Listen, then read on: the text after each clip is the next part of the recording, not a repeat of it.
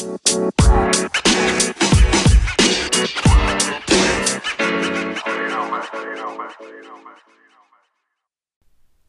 to a new edition of the Practice Squad Sports Podcast.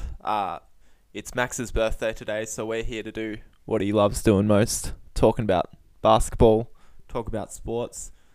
The NBA off-season is here, so we're doing a big off-season podcast, and joining me today to discuss those things, of course, Max Richardson and Jared Lenehan. Boys, how are we?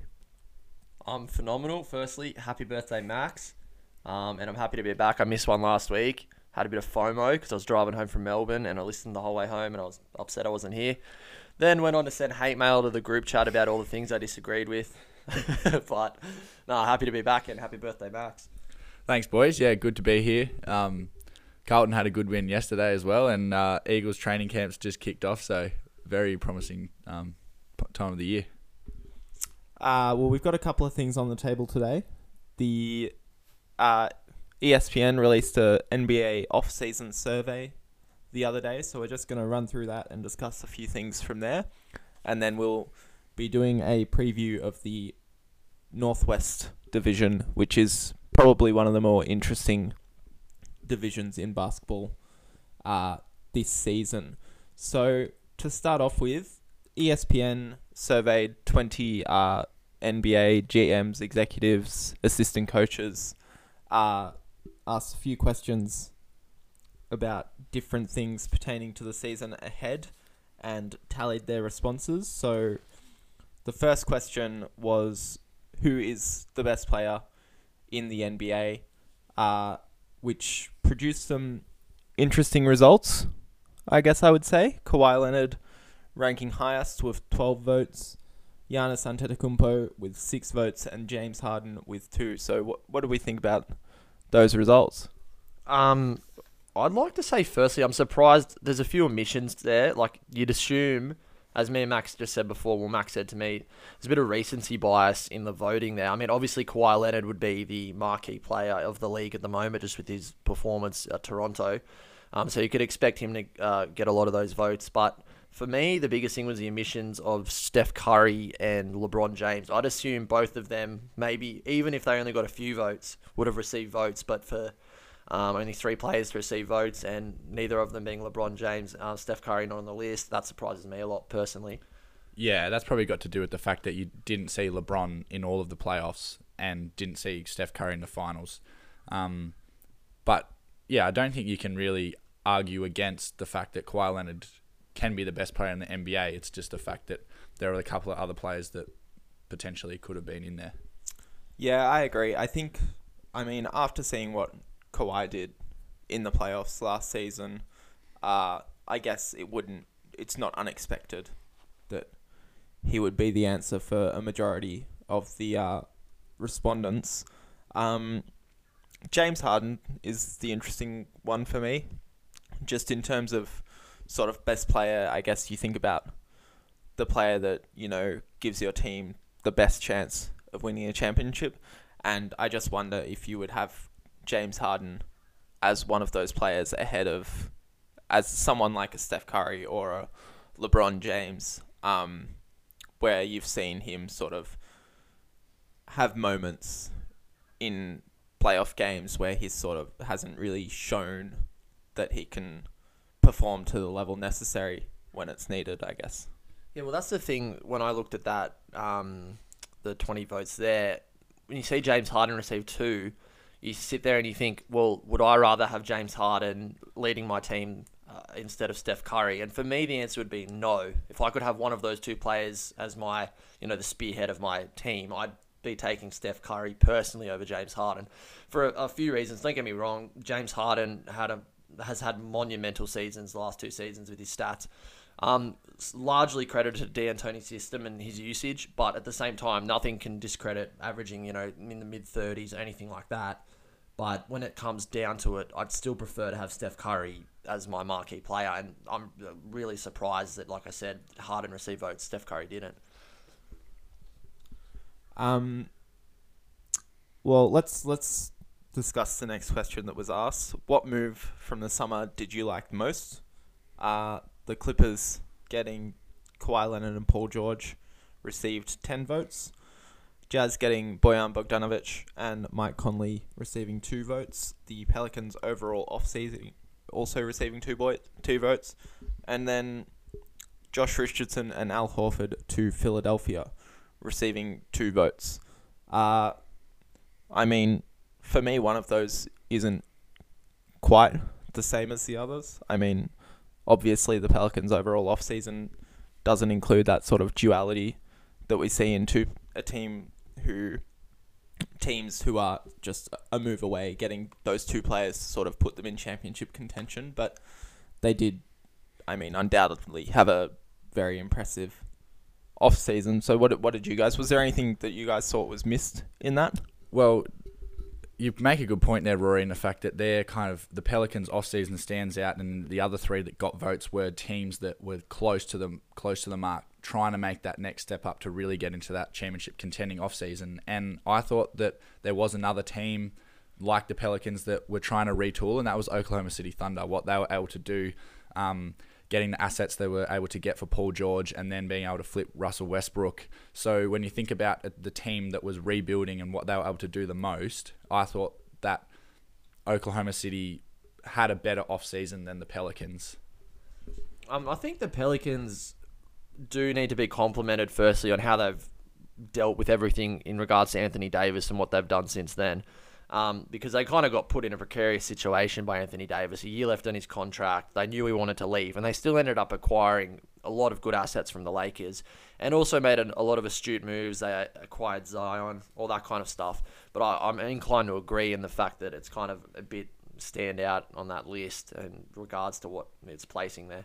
But they did have a good offseason, but I'm not sure if it was, worthy of the most, the best move of the offseason vote. Is what I'd say, and Oklahoma probably did have a better offseason as well. The others receiving votes, Dallas. About to make this point. Dallas got a vote for re-signing Dorian Finney-Smith, and Chicago getting Thomas Satoransky as well. Bit interesting when you sort of compare them to the other ones. I mean, what moves did you guys like most? I mean, it's very difficult to look past the Clippers getting Paul George and Kawhi Leonard. As anyone who's talked about basketball with me in the last month would know, I'm very, very high on what the Jazz did in the off-season. I think they really addressed all of their problems from especially the playoffs last season and put themselves in a really, really good position to go deeper into the playoffs and I genuinely think they're championship contenders this season. Can't wait till we preview the division, because I'm going to push your buttons on that a little bit, so that'll be fun. But they did have a very good off-season, yeah. But once again, it kind of goes back to the context of that question, and each context for each individual team is that what was the best move for the Clippers isn't necessarily the best move for the Thunder, because if they're trading away Paul George, the best move is to not go and try and get an aging superstar when their clear direction is then to be rebuilt. So I think that thing that makes the Pelicans overall offseason stand out on that list is it says what move from the summer, the word move. So the Pelicans didn't really make a move. They made an abundance of moves, whereas all the others were just single or double moves for 1 or 2 players, etc., or a trade here or there. But that's like kind of taken more as like the overall scheme of an offseason as opposed to a single move, which is I think why it stands out so much.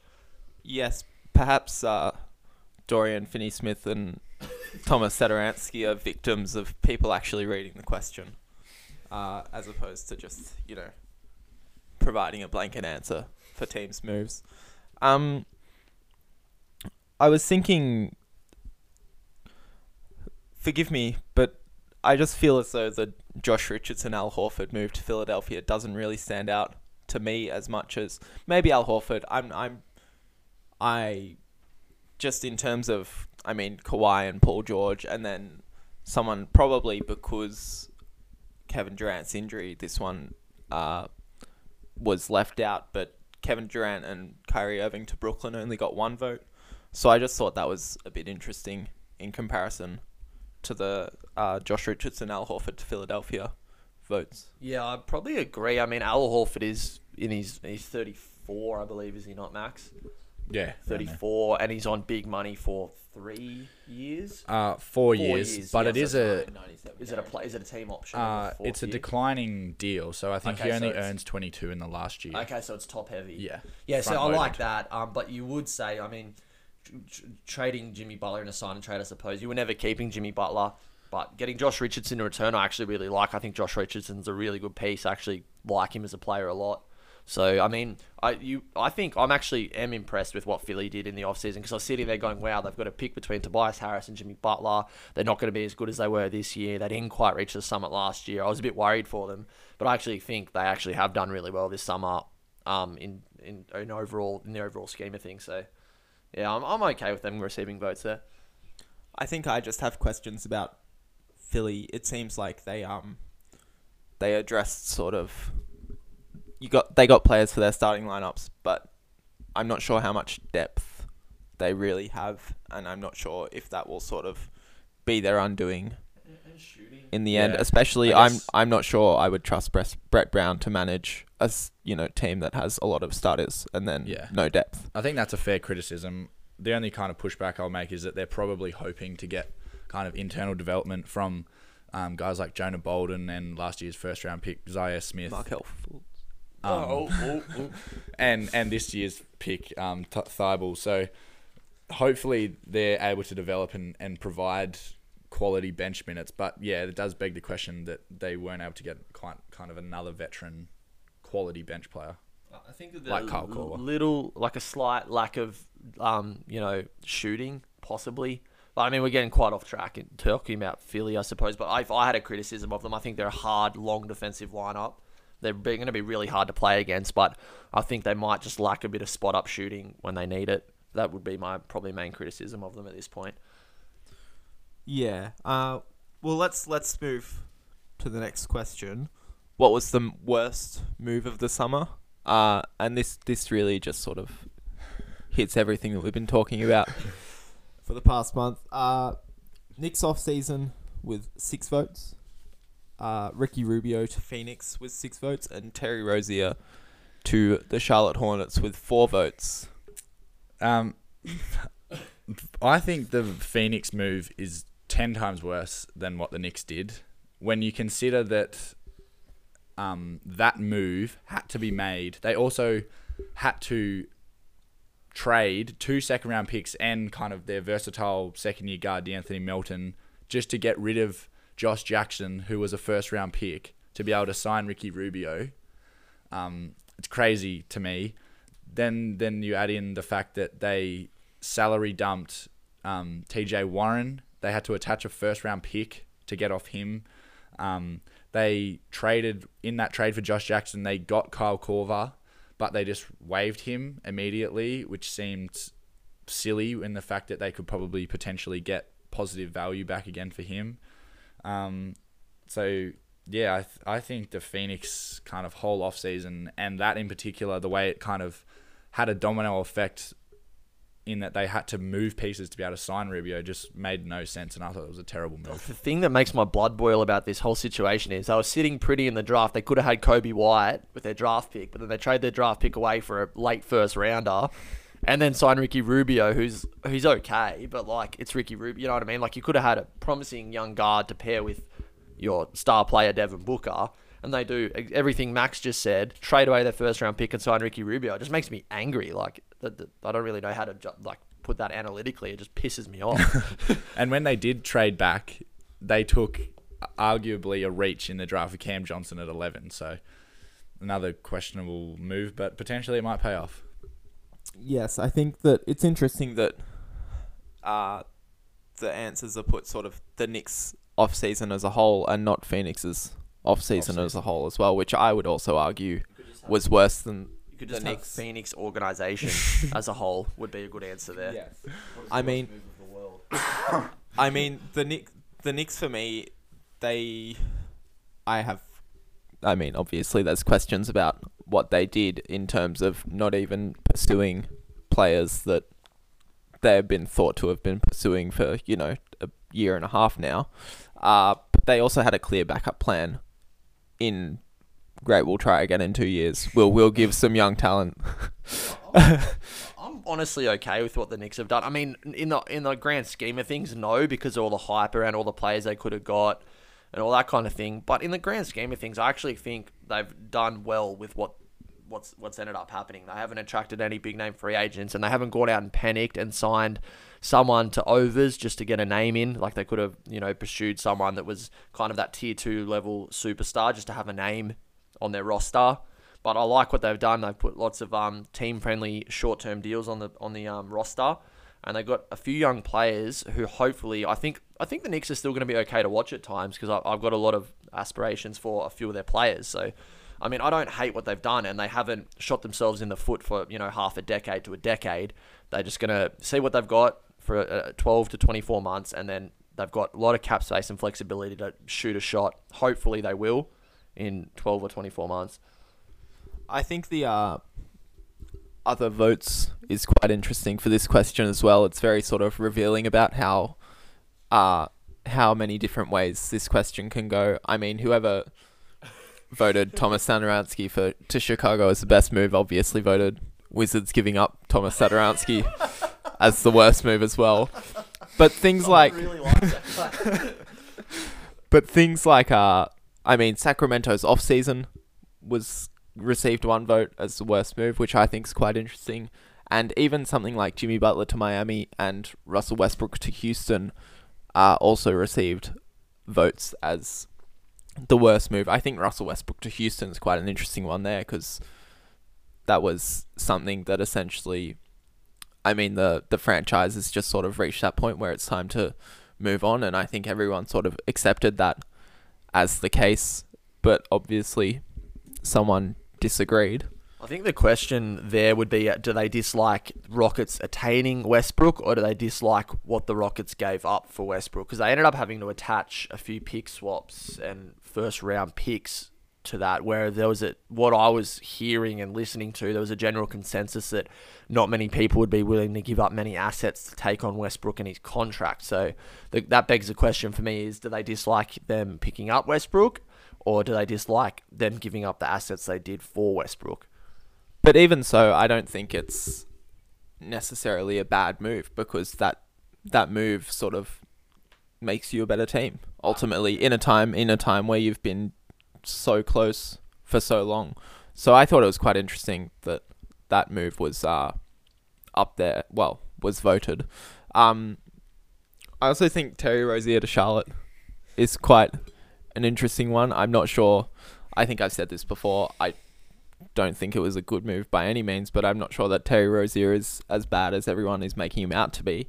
But I mean, my guess would be just in the context of not paying Kemba Walker, even though he was willing to take less money for you and not even getting close to offering, and then turning around and giving Terry Rozier $60 million across 3 years. I mean, yeah, what did you guys think about that one? Yeah, we talked about it last week, just the kind of complete dysfunction of the Charlotte Hornets organization. And with that kind of adage of saying that the Rozier contract was bad, you have to think about it kind of in a more whole sense. Is it wasn't just an isolated move, them signing him. It had to do with the fact that they let Kemba go. Yeah, I'm inclined to agree that it's one of those ones where it's not actually a direct attack on Terry Rozier or his ability. It's more like the overall context of the situation with them not giving Kemba a reduced deal, which he would have taken in terms of the max and all that kind of stuff. And not a knock on Terry Rozier. I think he's a starting point guard in the NBA. But when you've got, an first all-team guard or in Kemba Walker, or third all-team guard in Kemba Walker, and you're not going to keep him on your roster so you can remain competitive and then sign Terry Rozier, I mean, that would probably be what was the hate towards that one, I'd say. Yeah, let's talk about the most surprising move of the off-season. I should note that in this question, Paul George to the Clippers was not allowed to be given as an answer. So there were 3 answers that broke through with multiple votes. Al Horford to Philadelphia received 6 votes. D'Angelo Russell to Golden State received 6 votes, and JJ Redick to New Orleans received 2 votes. I mean, from that list, there's one that sort of jumps out to me as the most surprising, that being D'Angelo Russell to Golden State. But, I mean, I felt like there was a little bit of chatter about Al Horford before it happened, whereas I feel as though D'Angelo Russell just sort of came out of nowhere. I mean, yeah, you had talks about, obviously, Kevin Durant was signing, and we knew that for a while, but then there was sort of talks about a sign and trade. Came very much out of nowhere from my perspective. Yeah, I think that's just a kind of indication of how good the Warriors front office is being able to make moves on the fly effectively, that they knew Kevin Durant was leaving, and then they were able to kind of swindle their way into getting D'Angelo Russell back. And whilst at the same time, D'Angelo Russell, people go, oh, is Klay Thompson going to play small forward and all this? It doesn't really matter at the moment because Klay Thompson's out. So really, in the overall scheme of things, it's a great move because D. Russell plays next to Steph Curry for the foreseeable future. And then at the end of the day, D'Angelo Russell is a very, very tradable asset on his contract, and there's going to be a host of teams lining up to trade for him. So in the worst case, you play D'Angelo Russell till Christmas, and then look to trade him for pieces heading into the finals when Klay Thompson comes back, or you keep him for a year and you trade him next summer. But they essentially got something for when they shouldn't have got anything. So it is surprising, but it's a great move, I think. Yeah, I agree. I think that's sort of, and that's part of, the Warriors front office being as good as they are. I thought it was just, they knew that, I guess they had enough time to realize that Kevin Durant was probably leaving. And then they were able to sort of out of nowhere turn it into a young star in D'Angelo Russell. I thought that, once again, I think other receiving votes is sort of quite interesting in this perspective. Things like Nikola Mirotic going to Barcelona, which was genuinely, I think, one of the most surprising moves. Absolute starting player in the NBA. It is surprising. He's European though, so I mean there is that connection to head back home, so to speak. But I think he could have maximised his capital in the NBA for a lot longer than he did, and I think he's a talented player overall. So yeah, I agree. I think that one was just very much because it happened before the off season started. It wasn't very reported upon, and it just sort of was dropped out of nowhere. Marcus Morris to the Knicks. Just like to take this opportunity to say fuck Marcus Morris. Kevin Durant to the Nets and Boston signing Kemba Walker were both voted on as well, which I think is quite interesting. I guess surprising in terms of you had a year and a half of everyone saying Kevin Durant would be going to the Knicks, and then obviously Kemba and Charlotte sort of fell apart pretty quickly, but I still think there was a lot of talk about that happening, and it was sort of pretty clear that was going to happen before free agency even started. Yeah, I think the Kemba Walker one's not quite that surprising. I mean, the surprising part of that is multifaceted. So firstly, Charlotte not giving Kemba the money, and then Kemba leaving. And I think Boston was pretty much a perfect fit for him anyway, so I don't think that's as surprising as Kevin Durant to the Nets. I think Kevin Durant going to the Nets was a much more surprising move than Kemba Walker, just in terms of the market and all that kind of thing. So, yeah, I thought that was quite surprising. We'll just quickly glaze over the next question because it's a little bit less pertinent to the upcoming season. But why are teams willing to move first-round picks more than before? So prioritizing winning now received 9 votes. The demise of Golden State Warriors received 5 votes, and rookie scale salary changes received 3 votes. I mean, in my opinion, the first two are both more or less the same. So I'm very much in the camp that sort of the demise of the Warriors and the opening up of, not having that clear leading team going into the season led teams to be willing to make more moves to put themselves in a winning position and give them the best chance when they have the best chance. Yeah, you are right that they are similarly linked in that the Warriors' demise has led to people prioritizing winning now. obviously, when the Warriors signed Durant, they had that massive cap spike, so they were able to sign him, and then they had that kind of 4-year run where everyone was kind of like, oh, maybe it's best to just kind of back out and save till they kind of break up, which inevitably they had to do this year. And now you're seeing teams like the Clippers and the Jazz, the Sixers, the Bucks all kind of really going all in now. Yeah, I think it was kind of around the league, it was widely accepted that unless you were doing something just off the charts, you weren't going to beat the Warriors in a 7-game series in a finals, in a playoff series. It just wasn't going to happen, and like I'm excited as a fan that it's now happened because it's it's blown the league wide open.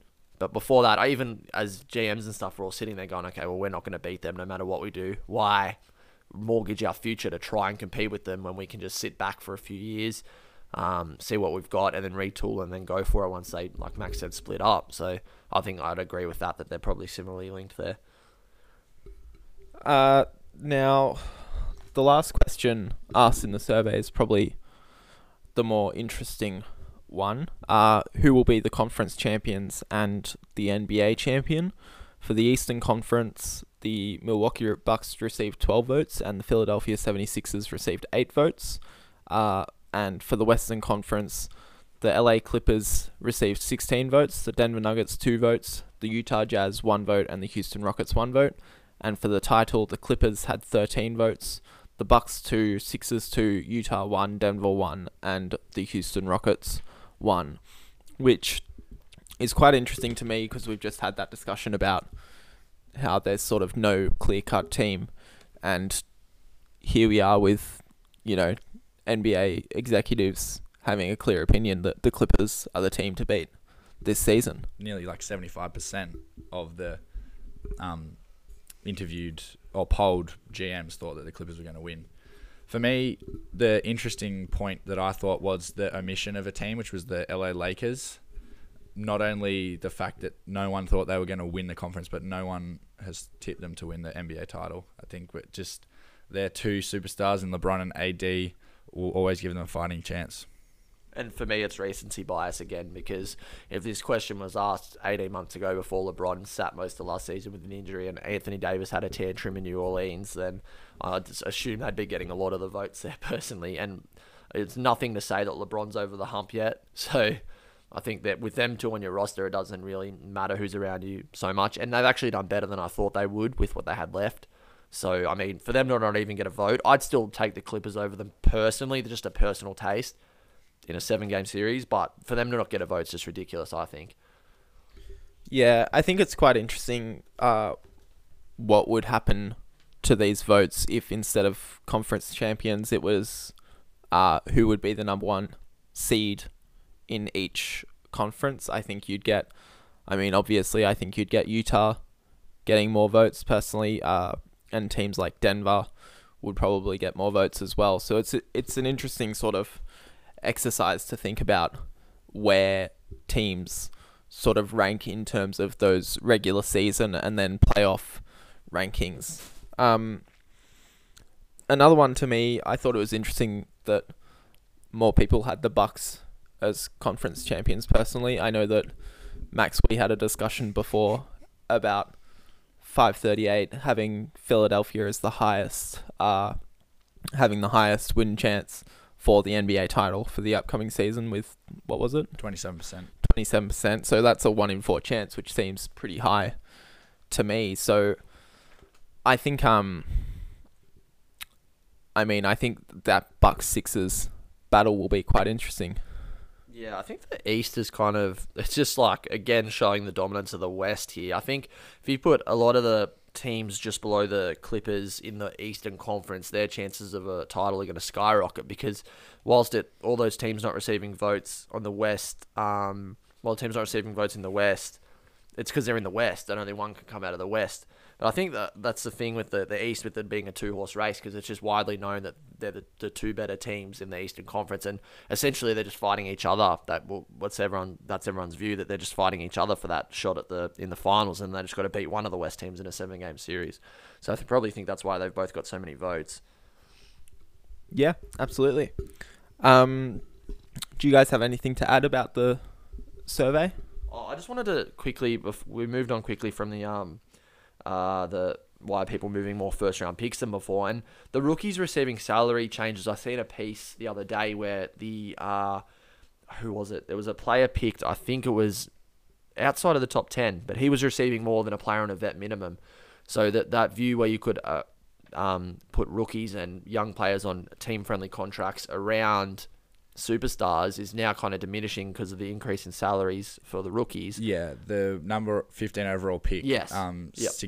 Sekou Diumba Yep. will make 2.7 million, nearly double the salary for a player making the vet min. Yeah, correct. So you're taking a untrialed asset at double the price of a vet min, which who would you rather, depending, it's a situational circumstance, but who would you rather put around a championship team? Someone on a vet min who's probably had 10 years in the league plus, or a rookie? I think that's probably would be a big one for me, why people are moving first round picks. And yeah, I imagine for most of those teams who are just trying to go for a championship, already got a lot of the salary cap locked up before the draft, you've probably already got a lot of your team locked up. So having that limited cap space and then taking a larger chunk of it with a rookie contract, probably that's a very good point. It's just for me a shift from filling out your roster with rookies, and it's shifting towards filling it out with vet mins because they're obviously more cap friendly now. So more contenders pushing firsts, and they're going to sign people on vet mins to fill out their roster as opposed to those rookie deals which aren't as friendly anymore. Yeah, it gives teams the ability to have those kind of 3 max guys. Yep. And because a lot of the time the vet mins, not their whole contract is counted against the cap, Yep. is they're able to fill out their roster with a lot cheaper alternatives with guys that have fairly similar or potentially just below the same level of ability as those first round picks. And they've also got the experience in the league, and they're also probably at this point in their career players that are looking for championships or are willing to take these vet min deals or very low level deals below a rookie player to be a part of a championship run. Sorry, do you want to repeat that because the mic unplugged itself?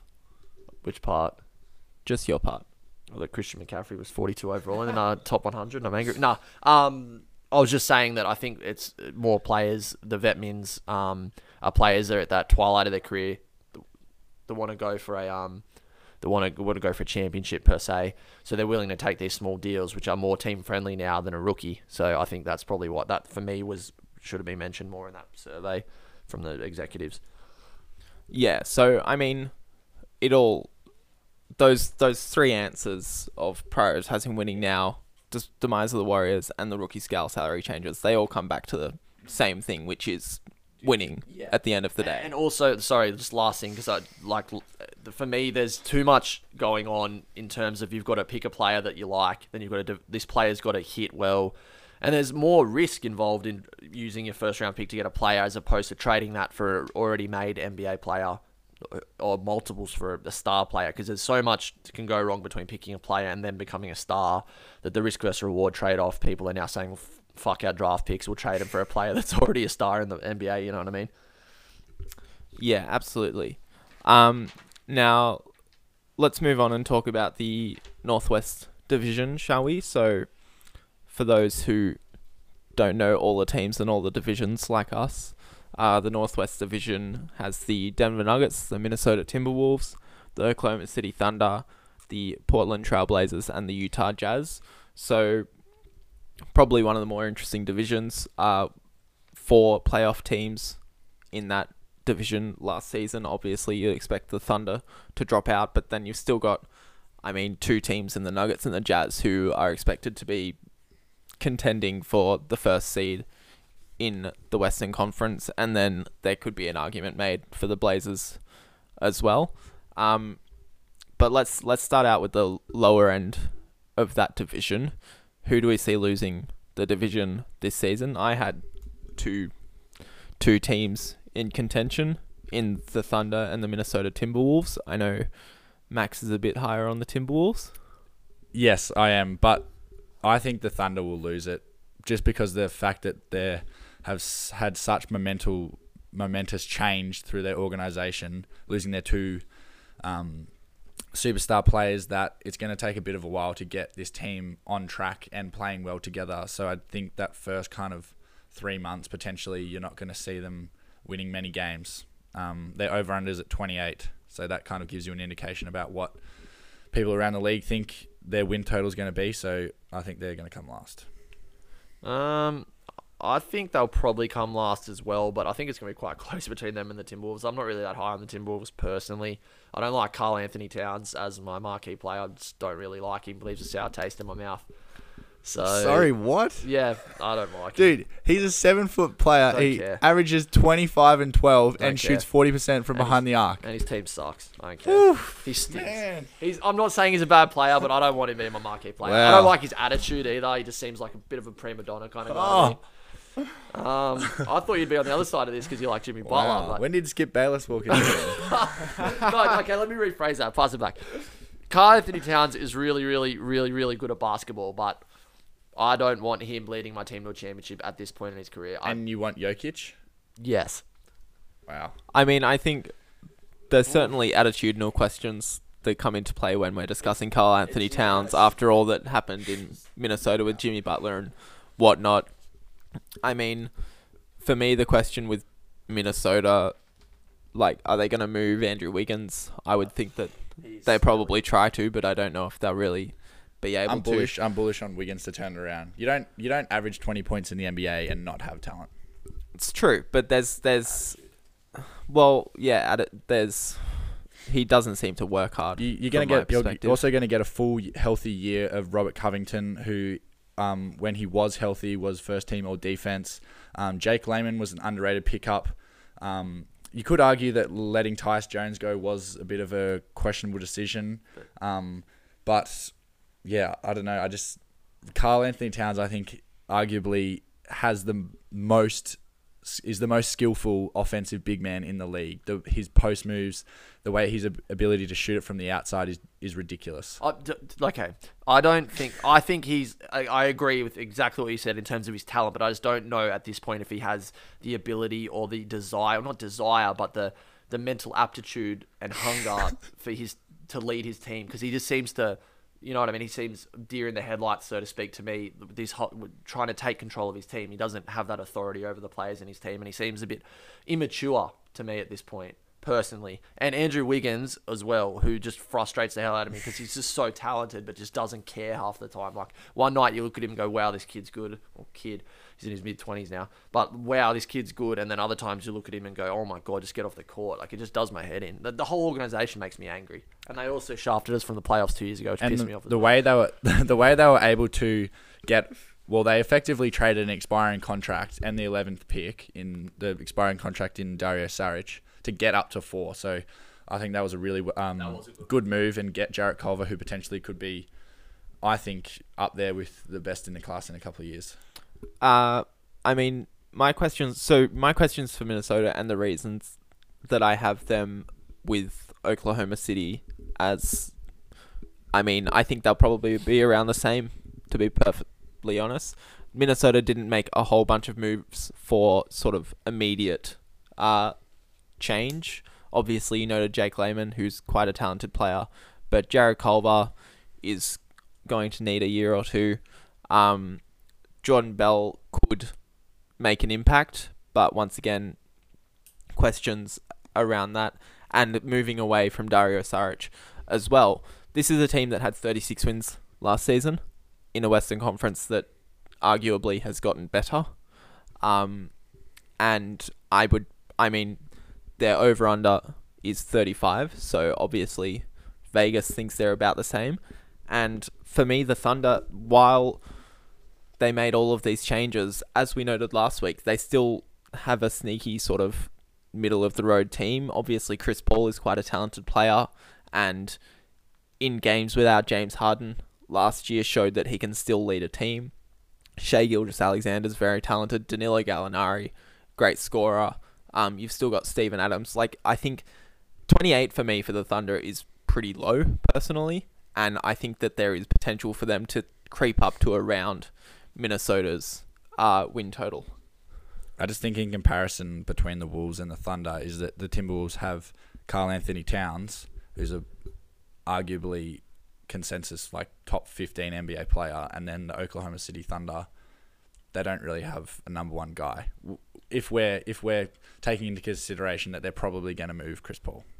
Yeah, I'd assume they will move Chris Paul once they have a suitor. But I still think I agree with Rory in the sense that I think that OKC are still sneaky okay. Or not good, but sneaky okay. I think they'll probably end up winning in the low 30s for the game wins. And then the Timberwolves, it could go either way. I think they've improved as a team this offseason. And adding Jarrett Culver mostly for me would be the reason for that. But the thing is they've got slightly better, but then the Western Conference has gotten a lot better. So it's like, will their slight improvement result in more wins for them? Or are they going to end up about the same because their improvement isn't equal to that of those above them? Would be the question for me there. Yeah, I mean, the other question for me is the Thunder obviously have all of these draft picks now, and I'd have to look at the draft picks, but I'm just not sure how much value there is in tanking this season for the Thunder. Obviously, the draft lottery changes as well make things a bit different. So I just wonder if they'll sort of just decide to throw away the season and tank as well, because I feel like that's not what will happen personally. I think they'll probably put the effort in, they'll try, and I don't know, Minnesota for me, like they got rid of Derrick Rose, Tyus Jones, Dario Saric. Those are three players who all made big impacts on that team last year, and they don't have the same level of impact players coming in. So I question whether they will be able to... Taj Gibson, another big omission from that they lost. Yeah. This year. Tyus Jones is a very underrated player. He had the best assist to turnover ratio in the NBA. He was very good at distributing the ball for Minnesota. So I think, but the question was, he was then, there was a offer sheet for him of 3 years, $28 million, I believe it was, and they chose not to match it. So I think they'll be rolling with the Teague and Culver backcourt will end up being what happens there. I'd say by about Christmas, Culver will come in and be the starting guard there with Jeff Teague. But I think Culver is really talented and negates a few of those losses in terms of explosiveness and that kind of X factor. But I think they're going to probably end up around the 35s. I reckon is really accurate for them. They're probably going to be 35 to 38 somewhere for me in the wins. Well, I mean, let's move on to the next question we had about this division, which I guess I've sort of already answered my part in, is any surprises that you see coming out of this division. Obviously, my takes on Oklahoma City could probably be counted as a surprise, I guess. I kind of jotted down 3 surprises. I had Minnesota winning 40 games, the Jazz and Nuggets not winning 50 games. We have very opposing views on Minnesota, Max. I can't see the Jazz not winning 50 games, personally. I'm just not sold on Donovan Mitchell as being a number one player. But now the way that they structured their team, there's a lot less pressure on him. You've got Bojan Bogdanovic, who is an incredibly talented scorer and can take pressure off. I understand Mike that. Conley can make things happen. I mean, I think they've really addressed that question specifically with the moves that they made in the offseason. I just thought they were very similar to what the Pacers were last year. Kind of Oladipo and Mitchell, I think, are very kind of similar players. Then you have Bogdanovic, obviously, he's the same. And and the Pacers only won 48 games last year. In the East. But the thing, I think... Without Oladipo for... half of it. I know. Fair. The thing for me is this Jazz team, despite their added depth and added talent, no doubt, I still think their success hinges on Donovan Mitchell being a superstar. So if Donovan Mitchell comes out in his 3rd season and impresses off the scales and has shown great improvement and becomes a 23, 24, 25 point per game guy, then I'll consider the Jazz a threat for the NBA title. But if Donovan Mitchell, he's the guy, has to be the guy that does it. He's going to have Mike Conley around him, Bogdanovic, other pieces. Rudy Gobert. If Donovan Mitchell can take that step and become a bona fide NBA superstar, then I see the Jazz as a threat to the title. But before that, I don't. I don't think that he needs to be a 25 point per game scorer on this team. The way that they've structured it, I think that they're the sort of team that you'll have, 4 players putting up between 12 and 20 points, and then you'll have Mike Conley, obviously a great playmaker. I think that where they were last season and what they have changed and what they've addressed was absolutely everything.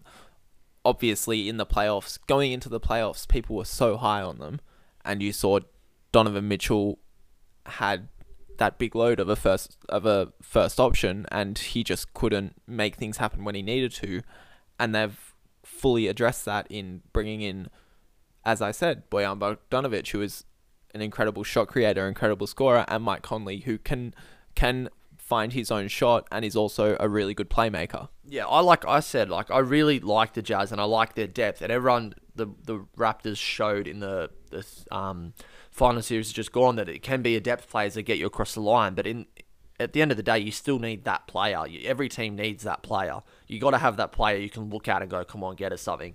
And I think Donovan Mitchell isn't quite there yet.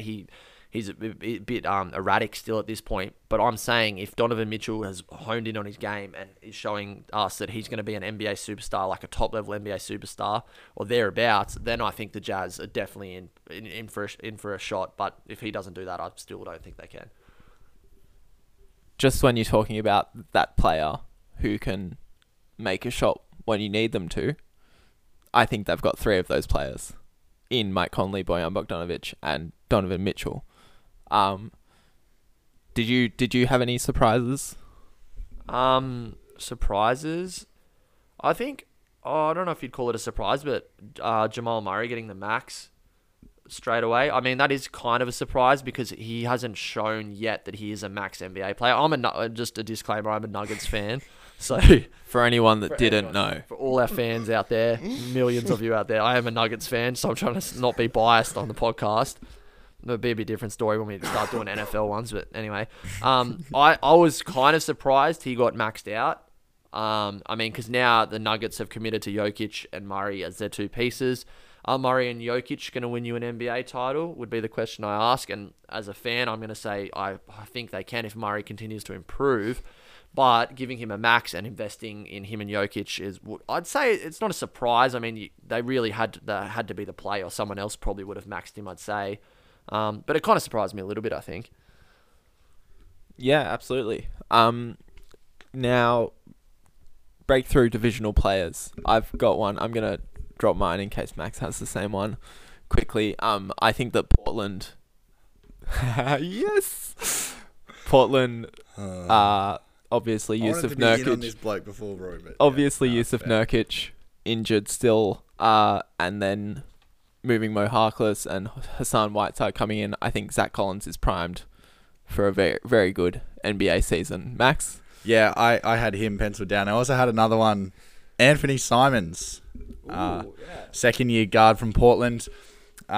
Bit overwhelmed last year, but really saw him kind of take over Summer League. Really played well on and off the ball. And that's really going to fit well next to Dame and CJ, especially with the loss of Curry. You're going to see him potentially get some more minutes. And, yeah, I think he's got great potential. Zach Collins is big, athletic. He's got range, can shoot it outside and can do a lot defensively. Jared, did you have anyone? I do. Bol? No, I do, and it's Malik Beasley, who I think... I'm going to make a claim here. I think he'll be starting over Gary Harris by Christmas. And Gary Harris, they will look to revert to a sixth-man role. In my opinion, Malik Beasley is very good at basketball. I think he's going to be starting over Gary Harris by Christmas time. I thought that Harris was so good in that Spurs series. He really took DeRozan out defensively. I'd say he's one of the better defensive guards in the NBA, but I think Malik Beasley's explosion on the offensive end they might look to play him at the 3 possibly, but he might be a slightly undersized at the 3. He's only 196 centimeters, I believe, so 6'6". So he might be slightly small, but I just think the whole organization is massive on him at the moment, Malik Beasley. And Gary Harris has his games, but he's kind of for me, not really reaching his scoring potential at this point. I think that may be mostly due to Jokic and Murray taking a brunt of the offense. But I think Malik Beasley could definitely be taking Gary Harris's starting spot if they don't look at him as a 3 by around Christmas time, possibly. Interesting. I mean, you could have put that in surprises as well. Another player that I had... It's a bit both. Another player that I had who I think might be interesting as a prospect for a breakthrough player is Shea Gilgeous-Alexander. Obviously had a pretty good rookie season last year in a team where he's going to see more of that workload as an option and going to be starting probably a lot of minutes. So I think there's a lot of potential for him to sort of make a breakthrough.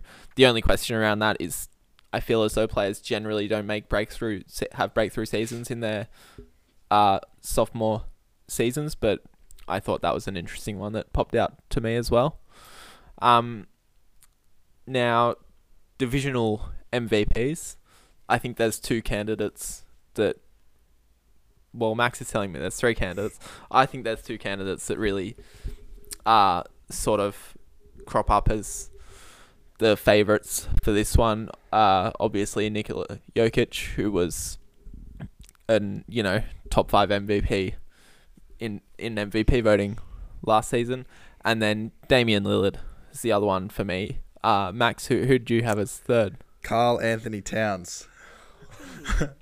Why don't you just tweet out how much you love him or something? I don't know. I just think he's exceptionally talented. Yes, he has issues defensively, but so does Jokic. And he gets Millsap covering his ass half the time. yeah, I don't know. Just the guy's 22, averages 25, 12, and 4, and shoots 40% from behind the arc. I mean, you got to be pretty darn good to do that. I think Dame.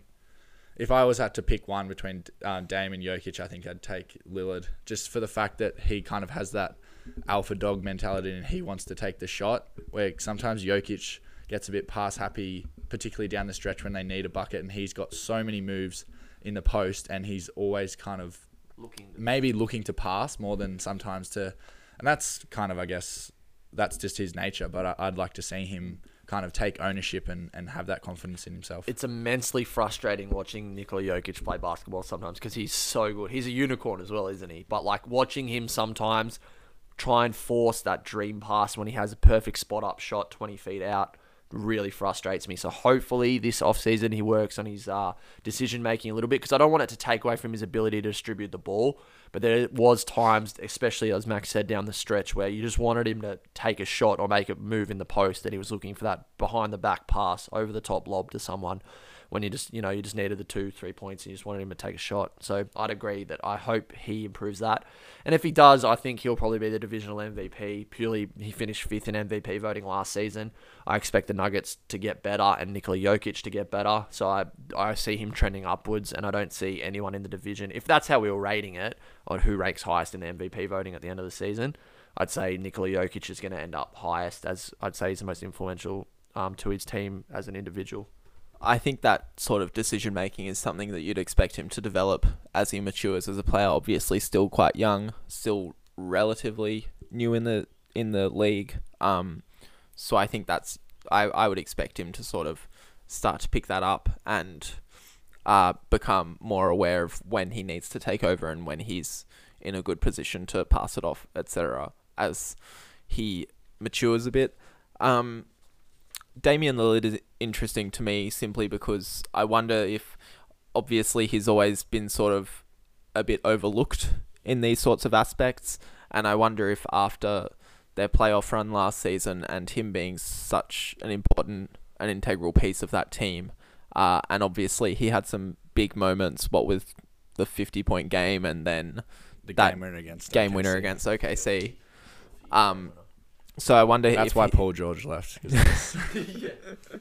Yeah, Dame was waving goodbye. I wonder if that will sort of bring him a bit more recognition as that sort of, number one option and influential player that he is. I think, I don't know what really category, I'd probably say breakthrough divisional player. Just speaking on the Blazers, I think Sam Whiteside's a sneaky good pickup for the Blazers. He's essentially a similar player to Nurkic in terms of a big presence in the paint, and before he kind of fell out of favor in Miami, he was a really dominant player on the boards, like Andre Drummond styled kind of player, just destroying rebounds. So I think he might help them on the inside there, help Dame out. Personally, I think he's an underrated player. Yeah, he's a good placeholder to have until Nurkic gets back. Absolutely, yeah. Now let's discuss the most important question of the division, which I feel we'll all have some pretty possibly different opinions about. Who do we see winning the division? Minnesota Timberwolves. Max. I think you could just flip a coin between the Jazz and the Nuggets. I think the winner's probably going to win around low 50s, kind of 54 wins. Either of those teams, I think, will probably be pretty close to the mark, and then probably will come down to the last kind of couple of games, I think. Yeah, I'm inclined to agree. I think they're probably... I'm going to say the Nuggets just 'cause, obvious reasons. But I think they're going to end up quite close at the end of the season. I think it's going to come down to how the Jazz's new pieces work in with their team. If they really, take off, then I think they might end up having a better regular season than the Nuggets. But then on the flip side of that, if Jokic takes a step and Murray takes a step, which we're hoping they will, then I think the Nuggets will. So I think it's just going to come down to the improvement of the Nuggets' young core versus the additions of the Jazz, and what's going to, which of those two is going to have a bigger impact on their regular season. Yeah, so I should note that the Jazz have a over-under of 52.5, the Nuggets of 52, and the Trailblazers with 47.5. I think that the Jazz will win roughly 57 to 58 games. Whoa. I think that they are a team that is just really primed for a regular season run, and I think that they'll be the number one seed in the Western Conference at the end of the season, which is not the first time I've said that, but I think that those additions just really put them in a good position in regular season games. And then on the flip side, where do you see the Nuggets falling by the end of the season? I think they'll probably be around where they were last season. So that was 53 wins last season. 54, Nuggets won. 54, thank you. So maybe slide down to 52 just because of the Western Conference and how that is, but that's still good for... I'd still expect the Nuggets to be vying for a top 4 seed and a home first round series. Just with the Nuggets, they did add Jeremy Grant in the off season. If they play that big, that big three of Grant, Millsap, and Jokic kind of down the stretch, and have Harrison and Murray in the backcourt, apart from Murray and Jokic, is there enough kind of outside shooting in that lineup to make it work? Not in that lineup, but they do have... Will Barton's a good shooter. Malik Beasley's a good shooter. So that's what I'm saying. So what, Grant's not going to play those crunch minutes? I would suggest... It's really difficult because the Nuggets are one of those teams where they have kind of 8 or 9 players that could all play, but certain players work better with other certain players, so it's really hard to get that locked in final lineup, because I can see a situation where Millsap doesn't play down the stretch for an offensive reason. So you have Grant at the 4, you'll have Beasley or Barton in. I just think you give up so much defensively. You do, absolutely. That's what I'm Millsap saying. not I'd playing. say when it comes to closing a game, Millsap's got to be in for his defense. But if you were looking for offensive power, I'd say Millsap slides out. Grant goes to the 4, Harrison, Murray, and then Beasley. I'd suggest it'll be Beasley, but Beasley or Barton if they're looking for more shooting and more scoring. But on the flip side, like I said, Millsap stays in with Grant if they're looking to shut a game out. Yeah, I just thought that last year that they kind of did have some defensive breakdowns, and that's why they obviously looked to get Grant. So then if you're not going to have Millsap and Grant both in the lineup, does that bring about more questions if they can be broken down defensively? Because Jokic isn't known for his defense. Gary Harris is, but yeah, just questions I have about if they're not playing those two together.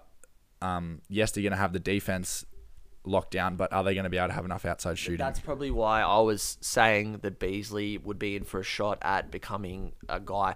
I want to just rephrase what I said before. I don't think Gary Harris is going to get asked for Malik Beasley or nothing like that, but I'm just saying I think Malik Beasley is really putting himself in the conversation to be in that starting lineup overall. And like Max said, I think if you swap Harris out, if you have Grant and you have Millsap as your defensive, cornerstones, then you can sacrifice Harris, place Beasley in because he's very quick across the court and can cover a guard, and he adds that explosion and shooting on the offensive end. For me personally, if you were going to play Grant and Millsap and Jokic and Murray, I'd probably have Beasley in.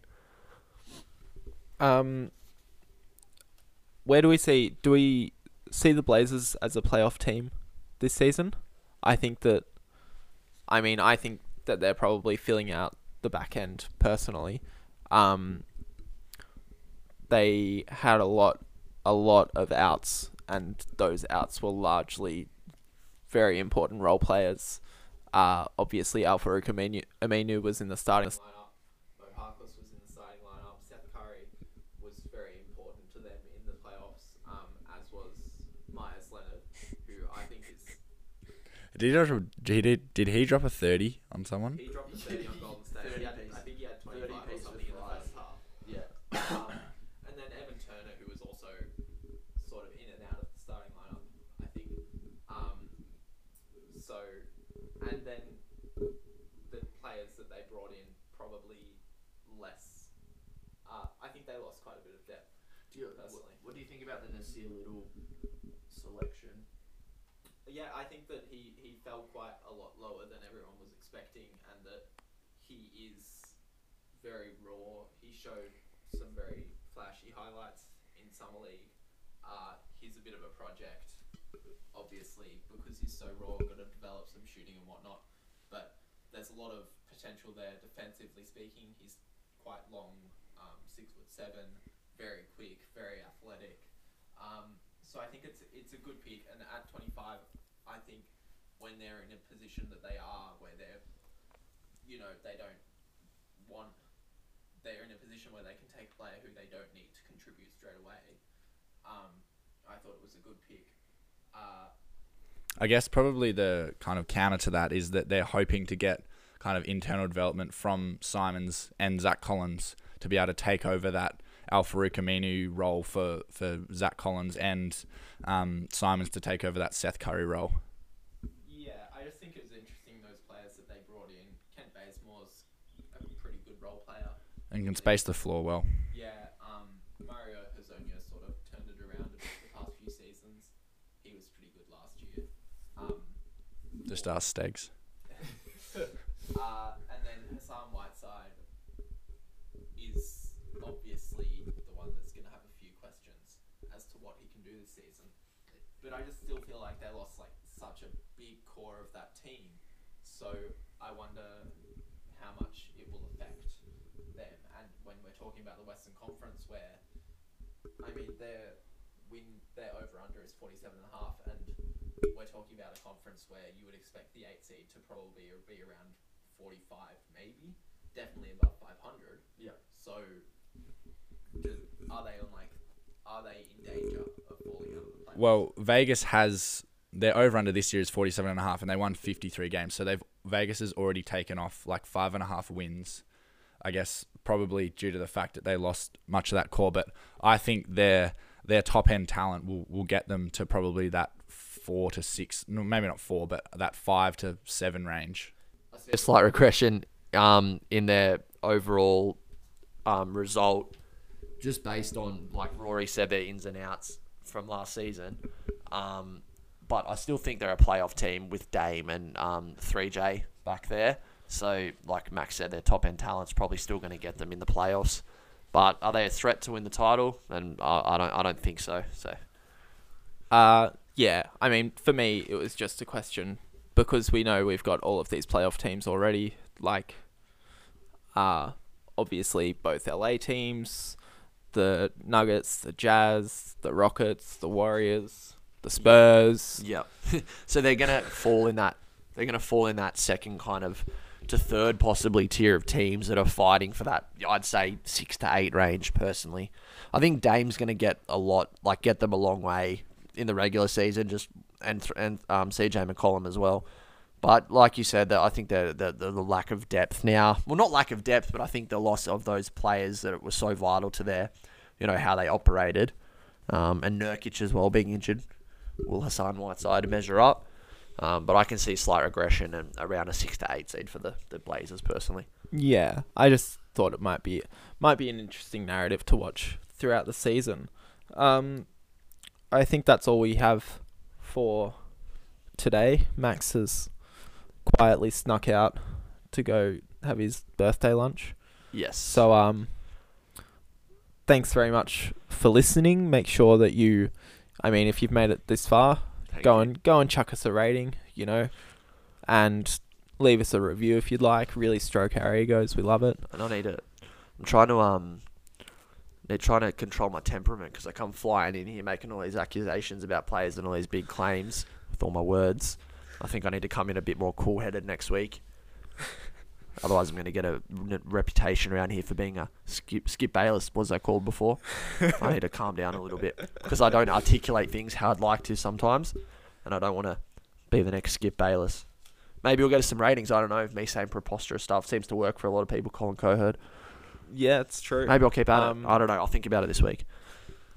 Well, yes, we'll see how you come in next week, mate. And Stegs will be here. Stegs will be here. So, a good podcast to look forward to next week. We'll have the full crew back.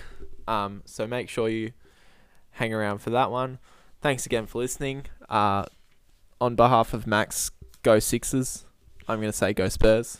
Go the Nuggets. Football season 2 is coming up. We'll have some football. So go the Panthers as well. We'll be here to discuss how overrated Christian McCaffrey was at 42. Oh my! Turn the podcast. I'm going to freaking smash you. All right. Thanks for listening.